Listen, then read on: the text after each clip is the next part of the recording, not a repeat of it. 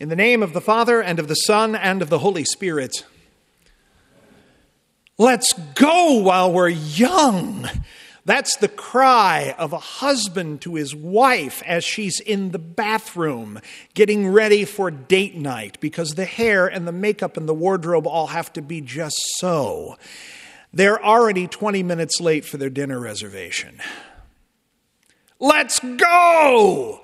The cry of a harried mother trying to get the children out the door for church or for school or for some other activity, and they're already running 10 minutes late, and wouldn't you know it, the children are not even dressed yet. Let's go! That is the cry that 10 virgins hear, as it were, in our Lord's parable in Matthew 25. They hear the cry, let's go, because the bridegroom has arrived. Yeah, he's late. Maybe he did need to tie his tithe for the 28th time to make sure it looked just so. Maybe other members of his party had to enjoy one last shot as a bolster for courage before they went to the wedding banquet. Whatever it might be, he's here. He's late, but he's here. Jesus says 5 of these virgins were foolish and 5 were wise. The wise virgins were the ones who brought extra flasks of oil with them. The foolish ones did not. When they wake up, and you notice that both the foolish and the wise were sleeping, when they wake up, 5 of them are ready, 5 of them are not. And so the 5 who are not ready look to the 5 who are ready and say, how about some oil? No. Lest there not be enough for you and for me too. Why don't you go to the marketplace and see whether or not there is any oil that can be purchased? Well, it's late night, and I kind of doubt at this particular time that there was a Quick Trip available anywhere near where they could get some lamp oil. But off they go to the marketplace, looking for lamp oil. And by the time they get back, it was too late. What does this parable have to do with the end of the church year? It has everything to do with the end of the church year and the beginning of a new one, God willing, in a week's time. First of all, let's handle this tough thing of this oil and why 5 of these virgins had it and 5 did not. The oil here we may consider to be, beloved, the Holy Spirit.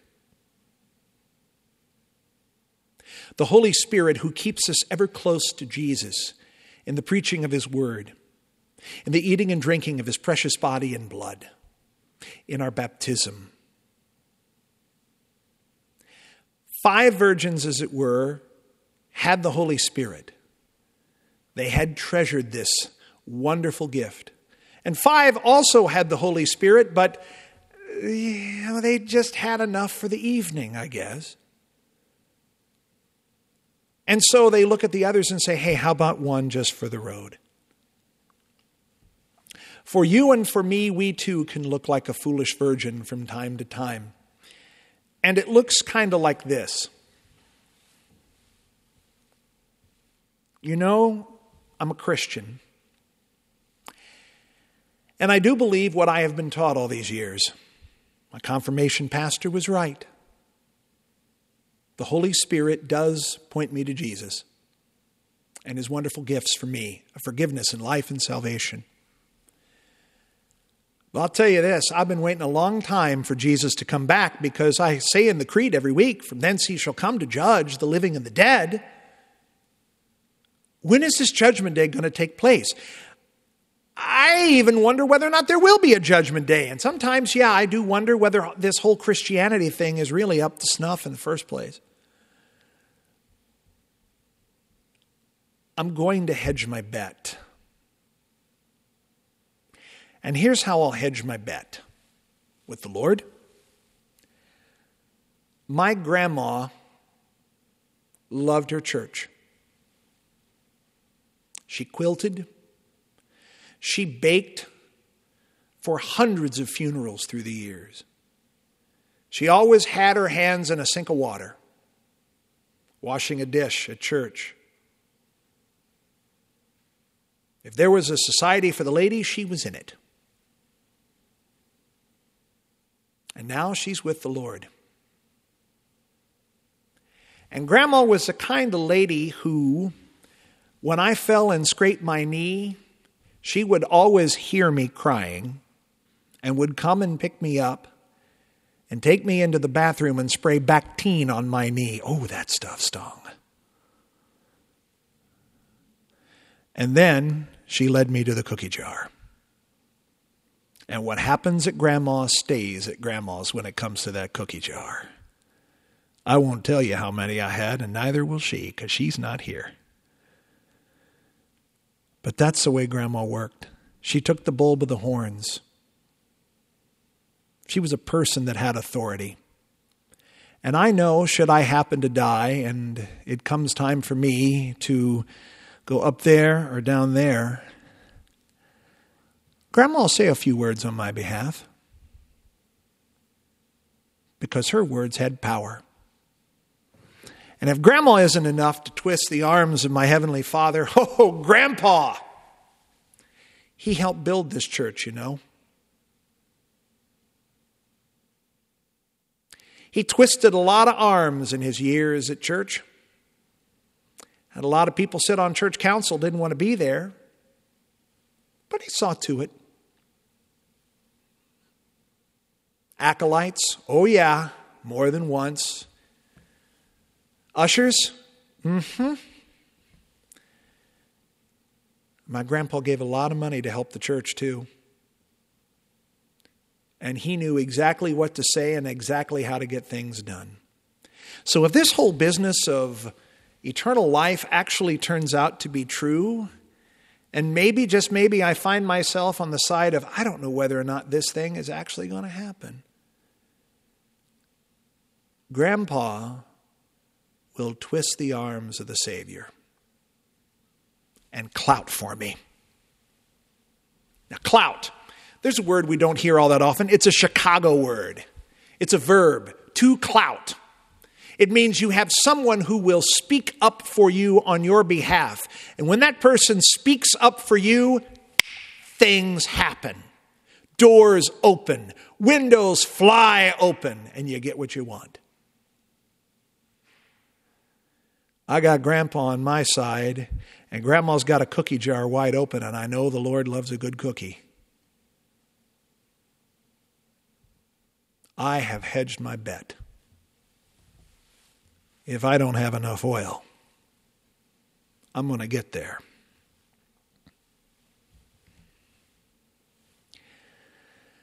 It's amazing how we doubt the Holy Spirit. It's amazing how we want to put everything into our hands or into a dead relative's hands for our eternal salvation.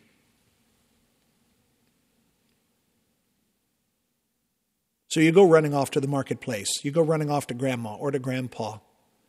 And you come back. And the door is closed. Well, I thought they'd leave the door at least cracked for me. I was here. I was waiting. I slept. Yeah, but I was here. I knocked on the door. And my Lord answered. And I said, let me in.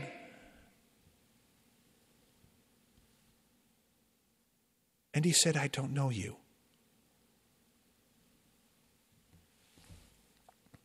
The worst thing that our Heavenly Father can ever say to us concerning our salvation, beloved, is have it your way. Go ahead. You do all the heavy lifting of salvation now. You think you can do it? Try it. You see, when it's time to go, it's time to go. And Jesus reminds us in the end of this parable this evening, one word, one big word, watch. You're going to fall asleep, and so am I. We will. It's all a part of this walk with our Lord Jesus. We fall asleep from time to time. We doubt that he does what he says and says what he does. We question whether or not it's all worth it. Because don't you think he would have been here by now?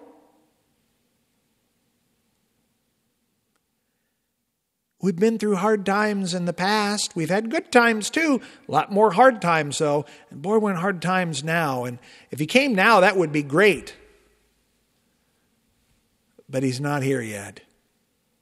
And yet Jesus says, watch! For you know neither the day nor the hour. And if that's not enough, St. Paul tells the church in Thessalonica, the day of the Lord comes like a thief in the night. Well, I've got a nest on my front door. I can see the thief when he comes. Yeah, but the thief is really quick. Probably more sudden than quick.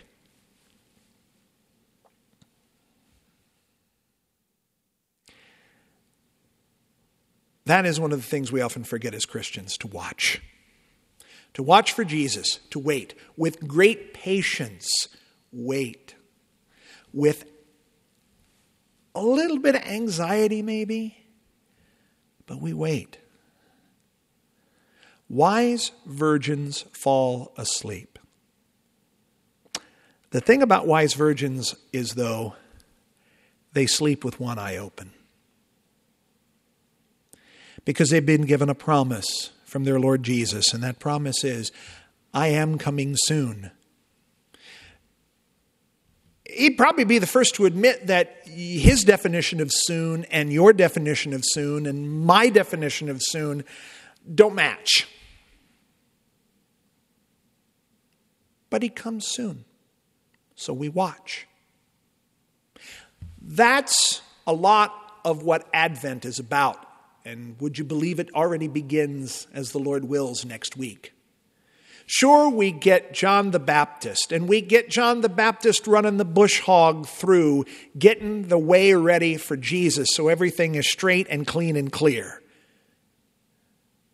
But we also get a couple of weeks of preparation for the end.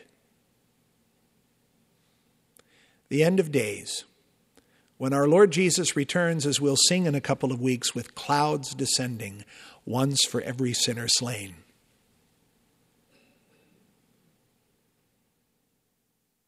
And he aims to take us with him, whether we are dead or alive at that time.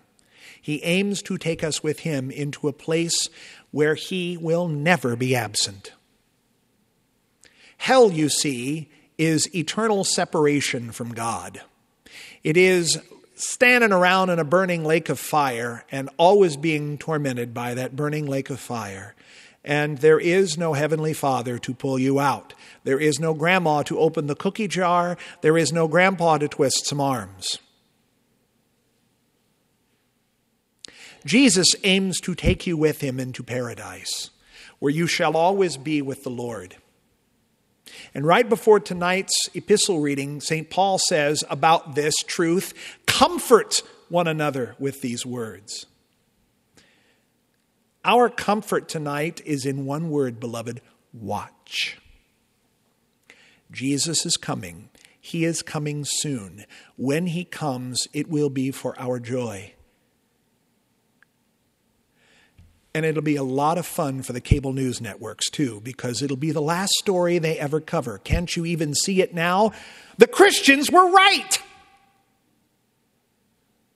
And then they go to color bars and a test pattern, because their job is over.